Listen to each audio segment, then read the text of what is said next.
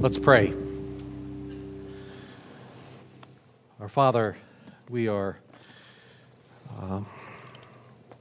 grateful, Father, we can worship you in spirit and in truth, that we can come into your presence and acknowledge that, Father, apart from you, we can do nothing. We have nothing to offer you other than what you have accomplished in our life as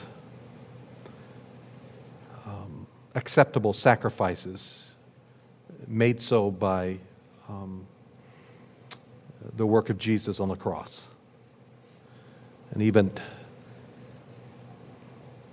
even Father, now as we open your word, we sense a certain neediness, a level of a cry within us to say, speak to us, Lord, teach us, communicate your heart to us. And so we want to receive from you, Father, as we also give to you of our minds, of our inner being.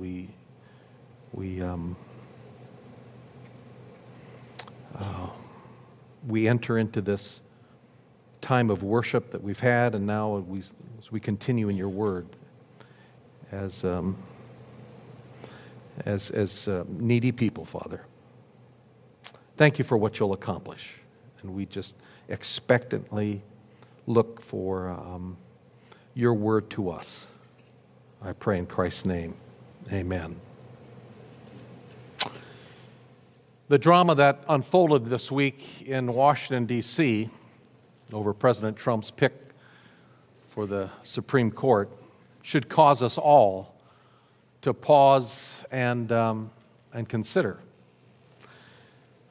And whether Judge Brett Kavanaugh is innocent or guilty of the things he is being accused of as a 17-year-old is not my point in bringing this up. But I do want us to consider this. If your life was being scrutinized, if your past actions were being exposed, what would we do? How frightening would that be? Especially if it was your enemies, your political enemies that were digging things up. How frightening would it be for you to have all your past exposed? Well, what if it was God doing the scrutinizing? What if it was God who was delving into your past, knowing you intimately, and not just your past or present sins, but your past and even present thoughts, the intentions of your heart, the mere attitudes that you once held on to? What if that would all be exposed before a holy and righteous God? What then? Frightening to consider. Now, we're studying the book of Isaiah. Isaiah was a prophet of God that was commissioned by God in Isaiah chapter 6, as we saw last week. Commissioned by God to proclaim judgment against God's people. To proclaim, having exposed the sinfulness of people, God's displeasure, his wrath against what was being exposed in the sinful hearts of the people. He had commissioned Isaiah to be his mouthpiece, to be his spokesperson, to pronounce God's righteous judgment on a sinful people. We see that in the opening verses. Again, chapter 1, just to turn there real quickly, the vision of Isaiah, the son of Amos, concerning Judah and Jerusalem, which he saw during the reigns of Uzziah and Jotham, Ahaz, and Hezekiah, kings of Judah. And then in verse 2 begins this formal, as it were, in a court of law. It's a formal pronouncement of an indictment, of charges that are being brought. Listen, O heavens, and hear, O earth, and the witnesses are being called to gather in the court of law. O heavens and O earth, listen. The Lord speaks. Sons I have reared and brought up, but they have revolted against me. An ox knows his owner, a donkey its master's manger, but Israel does not know, and my people do not understand. Alas, sinful nation, people weighed down with iniquity, offspring of evildoers, sons who act corruptly.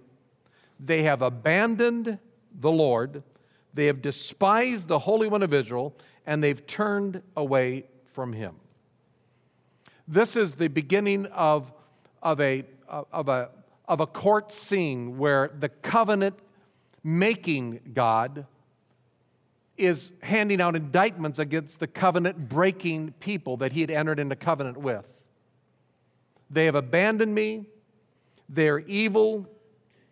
They have despised the Holy One of Israel. They've turned away from God. Now, we've studied up through chapter 28 of Isaiah, and all through these opening chapters, the key theme that seems to dominate is this theme of judgment. It's these formal charges that are being unpacked in these chapters of Isaiah. And in chapters 28 to 33, it's a section I want us to focus on this morning. That word woe is used 6 times. There are more judgments that are being pronounced against God's people and against the enemies of God's people. No one is spared from God's wrath. So I want to go through these chapters and summarize 6 types of sinners that God is judging. First of all, God judges the proud scoffers. In chapter 28, verse 1, woe to the proud crown of the drunkards of Ephraim. Verse 14, therefore hear the word of the Lord, O scoffers who rule this people who are in Jerusalem. The proud scoffers. Now, I think of a scoffer, I think of someone who just is defiant against God, laughs at the face of God, and that would be a scoffer. Somebody who might not even believe that Jesus Christ even existed. But what about the people of God who ignore God's truth, who order our lives based on our own thinking, based on our own way of looking at things, and depart from God and His Word to solve our own problems? Focus on our own wisdom, our own perspectives to get out of the mess we've created. Is that, in essence, is that not a practical scoffer? A proud scoffer, when we consider our own will above God's, when we make decisions in life, are we not basically scoffing at God and His Word? Woe, O proud scoffer. Second of all, God judges the vain worshipers. In chapter 29, verse 13 and 14, then the Lord said, because this people draw near with their words and honor me with their lip service, but they remove their hearts far from me, and their reverence for me consists of traditions that are learned by rote. We looked at this last week. Vain worshipers. And is it not true that any time we merely go through the motions of worship, anytime we just come and sit and don't engage our heart, our mind with our great God, is that not just empty worship? When we gather corporately and forget that we're coming to offer Him something and not just receive something, is that not vain worship?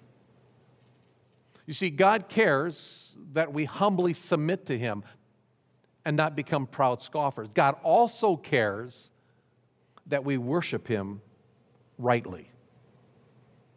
Thirdly, God judges deceptive schemers. God judges deceptive schemers. In chapter 29, verse 15 and 16, woe to those who deeply hide their plans from the Lord, and whose deeds are done in a dark place, and they say, who sees us? Who knows us? You turn things around. Shall the potter be considered as equal with the clay, that what is made would say to its maker, He didn't make me? Or what is formed, say to him who formed it, he has no understanding. God judges the deceptive schemers because, you see, God cares what we do in secret. David wrote right in Psalm 139, where can I go from your presence? Where can I go? Wherever I go, you're there. You know me.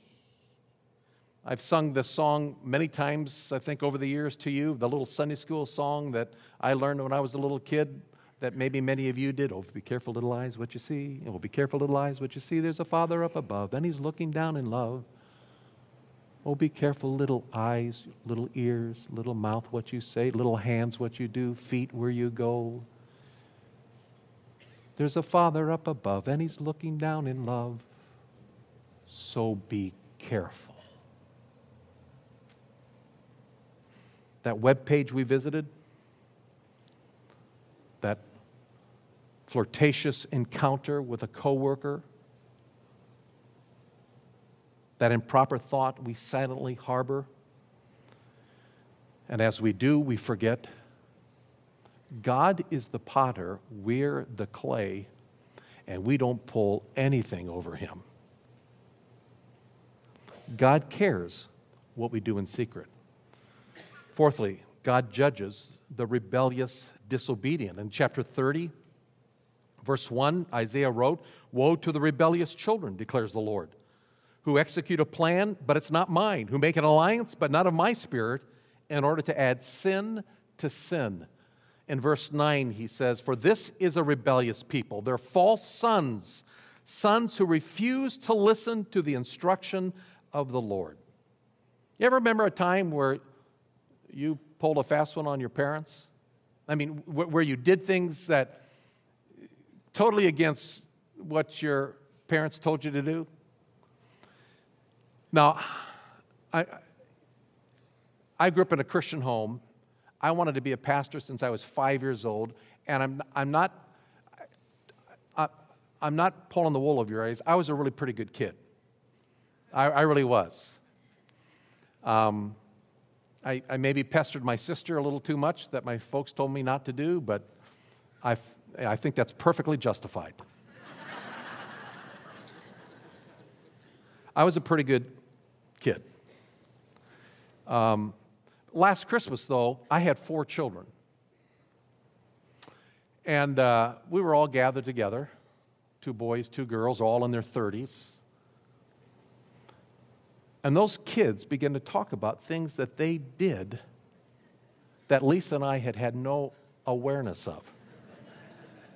They thought they were safe 20-some years later. And we're saying, "You did what?" And right then and there, all kids in their 30s, I put them all in timeout right there.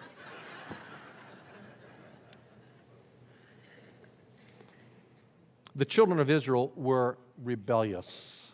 He says in verse 10 and 11, they say to the seers, "You must not see visions." And they say to the prophets, "You must not prophesy what is right. Speak to us pleasant words, prophesy illusions like, 'Get out of the way, turn aside from the path, let us hear no more about the Holy One of Israel.'" La, la, la, la, la, la, la, la, la, we don't want to hear this anymore. Be quiet. We will do our own thing. Rebellion, disobedient. God cares that we obey him completely. God judges, fifthly, the self-reliant. Chapter 31, verse 1, "Woe to those who go down to Egypt for help and rely on horses and trust in chariots because there are many and in horsemen because they're very strong. But they don't look to the Holy One of Israel, nor do they seek the Lord." See, God cares that we trust him implicitly. As we saw last week, this was the problem that was going on in the 8th century BC. As the Assyrians were coming, Judah and the people in Jerusalem were trying to figure out, how are we going to solve this dilemma? And they looked to the Egyptians. We'll figure this out. We'll make an alliance with the armies to the south, and then we'll form this alliance and we'll fight together the Assyrians.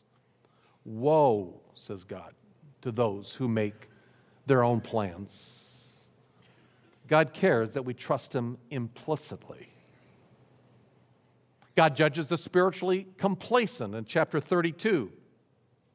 Verse 9, rise up, you women who are at ease, and hear my voice. Give ear to my word, you complacent daughters. For within a year and a few days you will be troubled, O complacent daughters.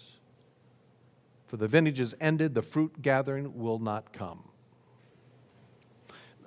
In a previous passage in Isaiah, Isaiah specifically calls out the women of Jerusalem, the high society women of Jerusalem. Here again, he calls out these people who are living complacently. You see, God cares about people who are spiritually lazy. Finally, there's a statement in the whole chapter 34, that God judges actually all the nations. And he says in verse 1 and 2, draw near, O nations, to hear. Listen, O peoples, let the earth and all it contains hear, the world and all that springs from it. For the Lord's indignation is against all the nations, and His wrath against all their armies. And He has utterly destroyed them. He has given them over to slaughter. We're going to unpack that more next week. The God that Isaiah saw in the vision recorded in Isaiah chapter 6, in the year King Uzziah died, I saw the Lord high and lifted up, exalted. The train of His robe was filling the temple, smoke. The whole foundations of the threshold were shaking as the seraphim cried out, holy, holy, holy is the Lord God Almighty. That God cares how His people live their life. He's the thrice holy God, and His holiness requires, His righteous holiness requires judgment for sin. Which raises a very serious question. It's recorded in Isaiah chapter 33. You who are far away, hear what I have done, and you who are near, acknowledge my might. Sinners in Zion are terrified. Trembling has seized the godless. Who among us can live with the consuming fire, they say? Who among us can live with continual burning? What a great question. Holy, holy, holy is God. He doesn't grade on the curve. He's not the old grandfatherly type person who kind of looks away and chuckles, well, boys will be boys, girls will be girls. He's the thrice holy God, and He must, to be in keeping with His character, judge sinners. And so it's entirely appropriate to ask, who among us can live with such a consuming fire? Who among us can live with continual burning? It reminds me of what the Apostle Paul wrote in Romans chapter 1:17. For the wrath of God is revealed from heaven against all ungodliness and sinfulness, unrighteousness of men who suppress the truth in unrighteousness. All the unrighteousness, the ungodliness, the sinfulness of men. All. Proud scoffers? Check. Have I worshiped in vain? Check. Have I ever deceitfully schemed? Check. Have I ever been disobedient? Not to my parents, maybe, but to God. Check. Have I ever acted in a self-reliant way? Check. Have I ever been spiritually complacent? Check. The wrath of God is against all ungodliness and unrighteousness of men and women. That's what God said. Who among us can live with the consuming fire? Who among us can survive the continual burning? However, that's only half the story. That's only half the story. While God's judgment against sin is really a central theme in these first 35 chapters of Isaiah, there is another key theme that parallels, that runs all throughout these chapters. Another key theme of hope, of future glory, of future salvation, of future redemption. And the amazing thing is, as Isaiah wrote this, as he wrote a section on judgment, he juxtaposed this section of hope. He would write a section of judgment, then he would slip in a section of hope. It looks something like this in the first 5 chapters in the preface of Isaiah. You've got 1 through 17, judgment, and then all of a sudden there's a few verses, 18 to 20, hope. And then it gets back to judgment, 21 through 25, and then a couple of verses, hope. And then chapter 2 begins with hope, and then he slips back into judgment.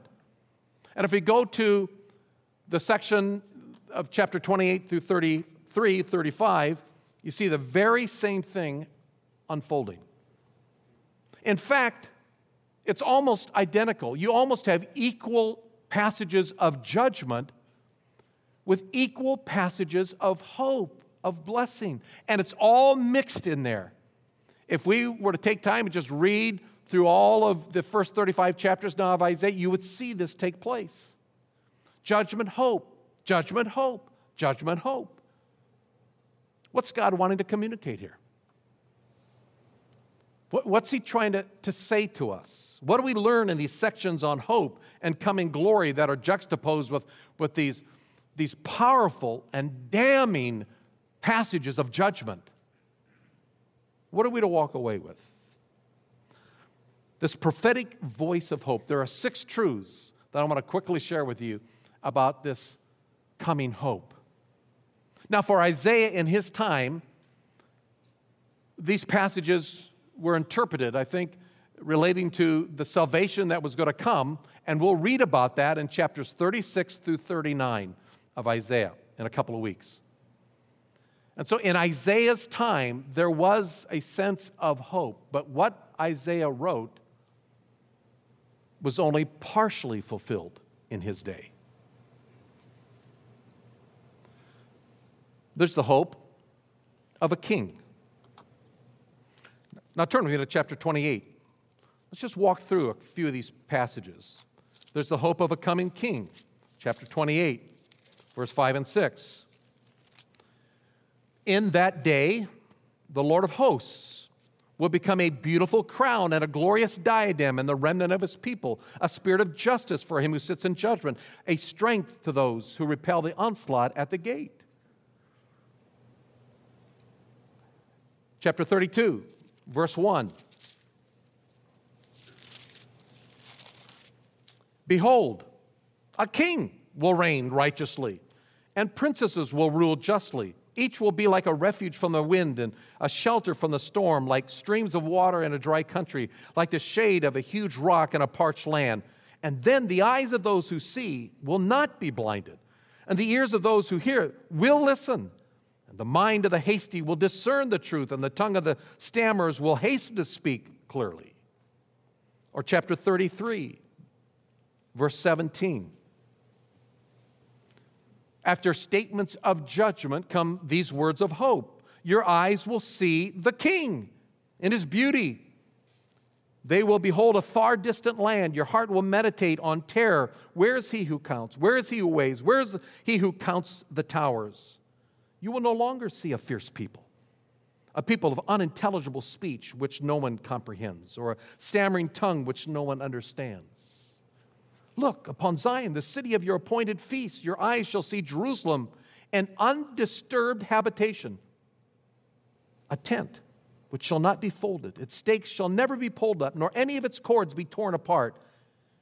But there, the majestic one, the Lord, Jehovah, shall be for us a place of rivers and wide canals on which no boat or oar shall go, and on which no mighty ship shall pass. For, verse 22, the Lord Jehovah is our judge. The Lord is our lawgiver. The Lord is our king. He shall save. Hope. Hope of a king. Second of all, hope of a future victory. Back to chapter 29, verse 5. Chapter 29, verse 5. But the multitude of your enemies shall become like fine dust, and the multitudes of the ruthless ones like the chaff which blows away. And it shall happen instantly and suddenly, for the Lord of armies, the Lord of hosts, or from the Lord of hosts, you will be punished with thunder and earthquake and loud noise. There will be victory. If you go to chapter 31, verse 4, 31, verse 4, for thus says the Lord to me,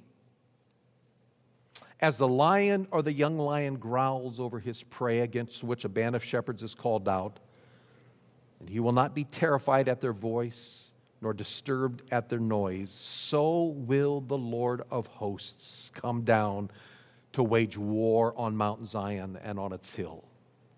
And like flying birds, so the Lord of hosts will protect Jerusalem. He will protect and deliver it. Look at this next phrase. He will pass over and rescue it. Guess where that word was used previously? Exodus, the Passover. God is going to bring victory, ultimate victory. There's the hope of restoration. Back to 29, verse 17. Complete restoration. Is it not yet just a little while before Lebanon will be turned into a fertile field, and the fertile field will be considered as a forest?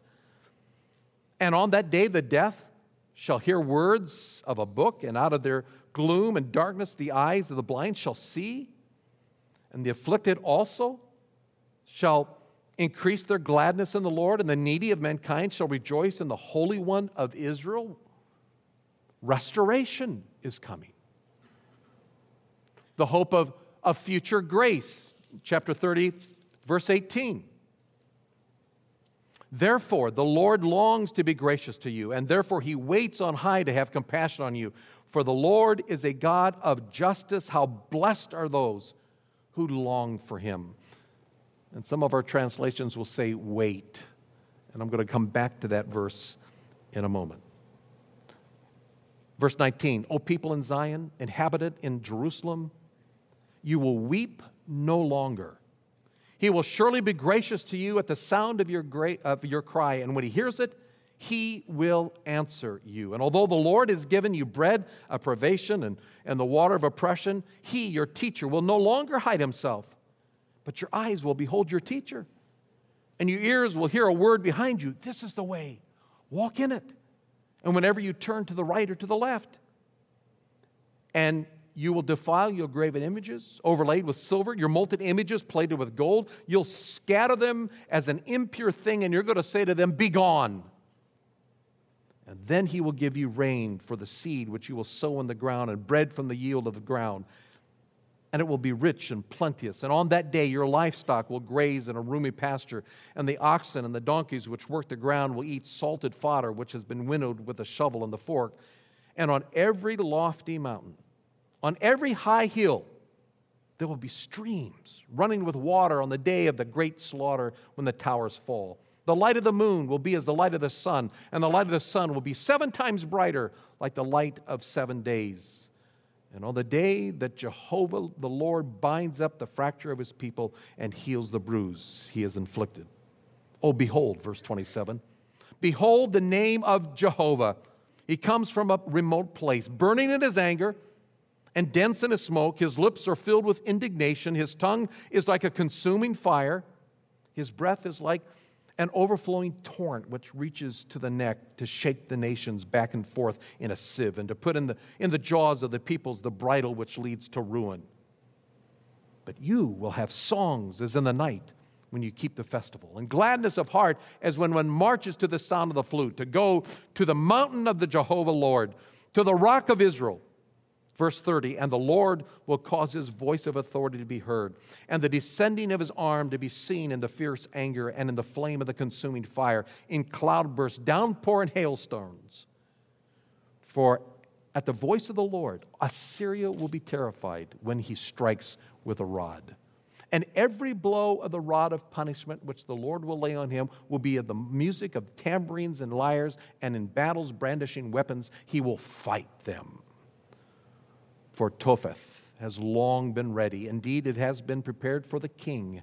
He has made it deep and large, a pyre of fire with plenty of wood. The breath of the Lord, like a torrent of brimstone, sets it afire.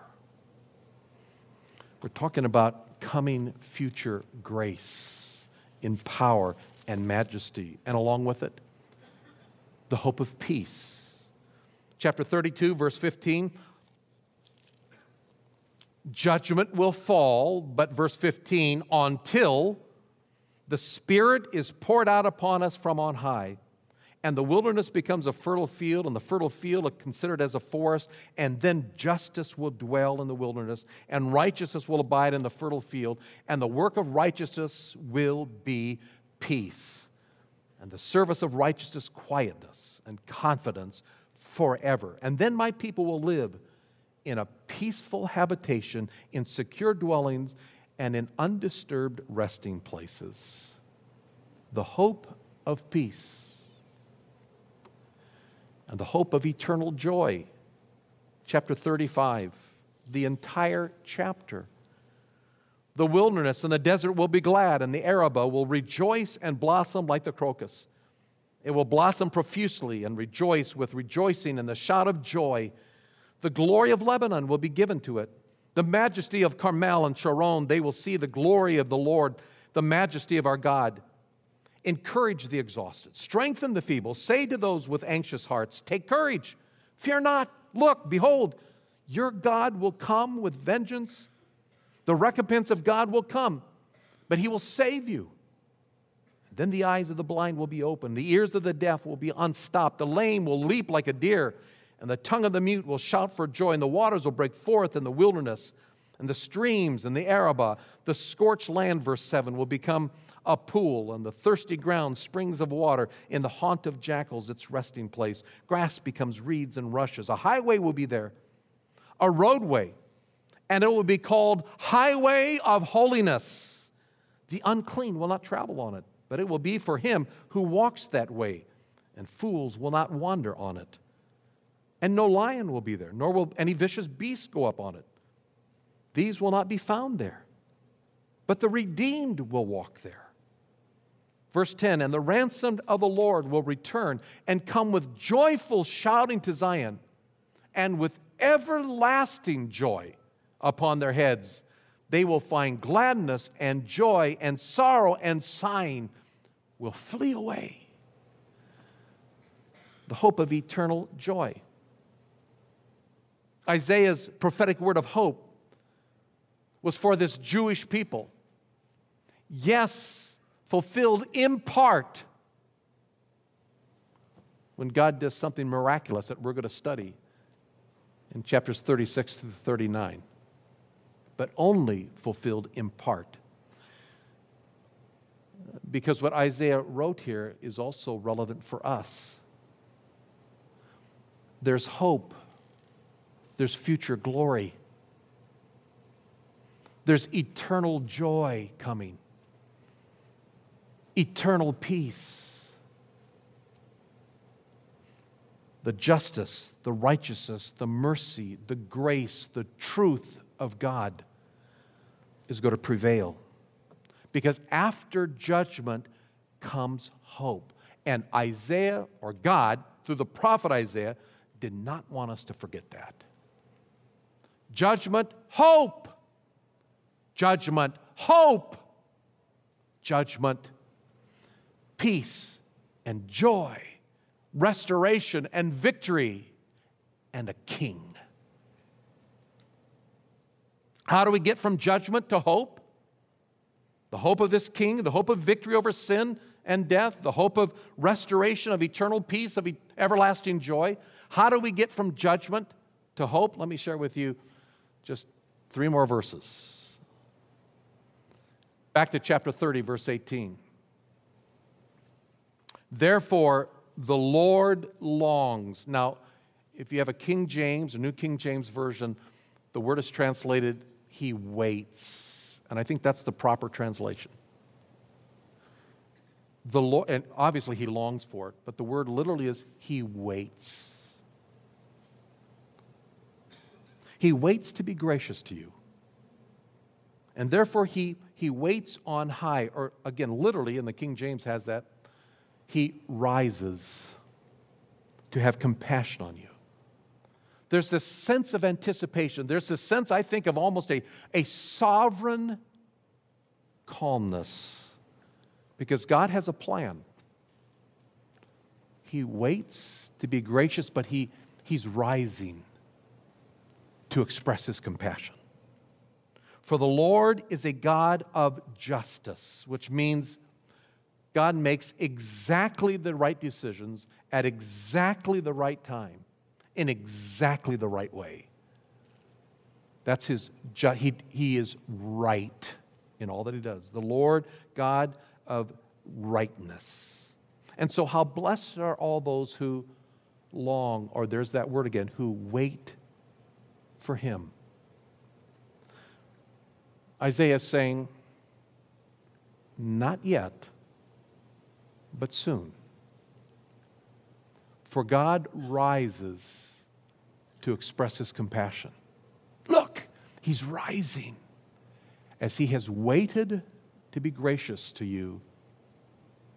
Wait, Isaiah tells the people. You see, hope is found in a God of grace and compassion and mercy who always does the right thing at the right time in the right way. Hope is in that kind of God. Here's the second verse. Clear back in chapter 1, in verse 18. Come now, and let us reason together, says the Lord. For though your sins are as scarlet, they will be as white as snow. And though they are red like crimson, they will be like wool. For hope is found in a God who has a plan to remove our sinfulness, our unrighteousness, our failures, our proud scoffing, our ridiculous disobedience, our deceitful scheming, our vain worship. God has a plan to wipe it clean. Hope is found in a God who will bring about spiritual cleansing. But how? When? Here's the third verse. Do you remember it? Isaiah 9:6, for a child will be born to us. A son will be given to us, and the government will rest on his shoulders, and his name will be called Wonderful Counselor, Mighty God, Eternal Father, Prince of Peace. And Isaiah is saying, hope is found in a coming child who's going to be given to us. Hope is found in a child who will be born. But what will this child do? And what will he give us? What will this Son of David provide that will bring about this victory, that will bring about this eternal joy and everlasting peace? Well, Isaiah will devote time to that as we get later in Isaiah, specifically chapter 53,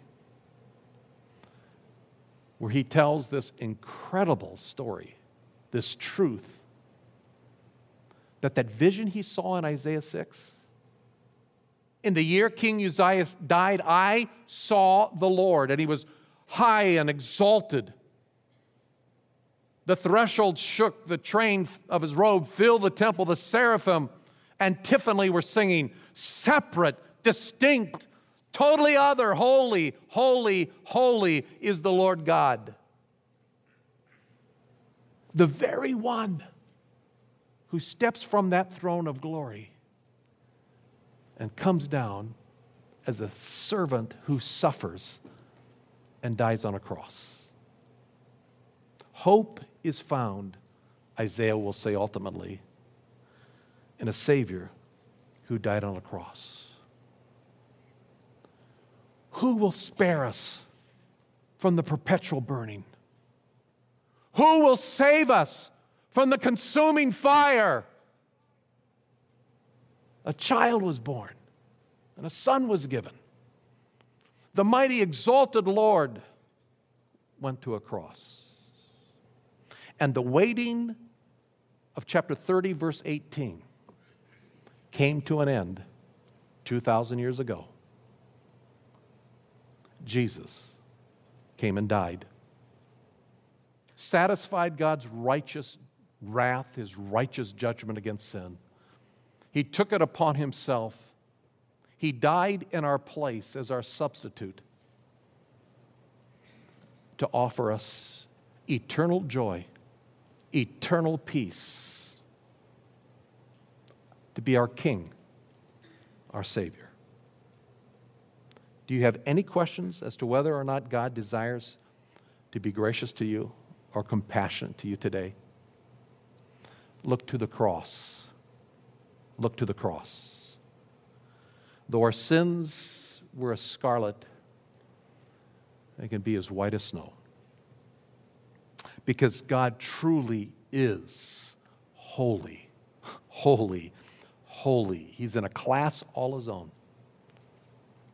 There is no one like him who can maintain the balance between holy judgment and holy grace. Do you know him? Do you know him? Do you know him as your Savior? For you see, one day every knee will bow, every tongue will confess that he is Lord. And one day ultimate and complete judgment will be meted out against all whose sins have not been taken care of. Do you know him as a Savior today? Have you come to that point where you have put your faith and trust in him and him alone? Have you transferred your hope off of yourself and onto Christ, who died and rose again? I invite you to do that right now. To take what you've just heard. Do you believe it? For God so loved you, he gave his only begotten Son, that whosoever believes in him will not perish, but will have everlasting life. Who will save me from my sin? Jesus did. Has he you? At the cross, he did it all. Would you bow your head, please, in prayer? And so, Father, drive this truth home to us as you wrote it to the prophet Isaiah centuries ago. It's truth that changes lives today. Father, in your grace, in your kindness, would you open a heart right now to respond to this good news? For salvation is of the Lord, and you offer it as a free gift to all who will believe. Thank you for the work that you did for us, Lord Jesus, on the cross. I pray this in Christ's name. Amen.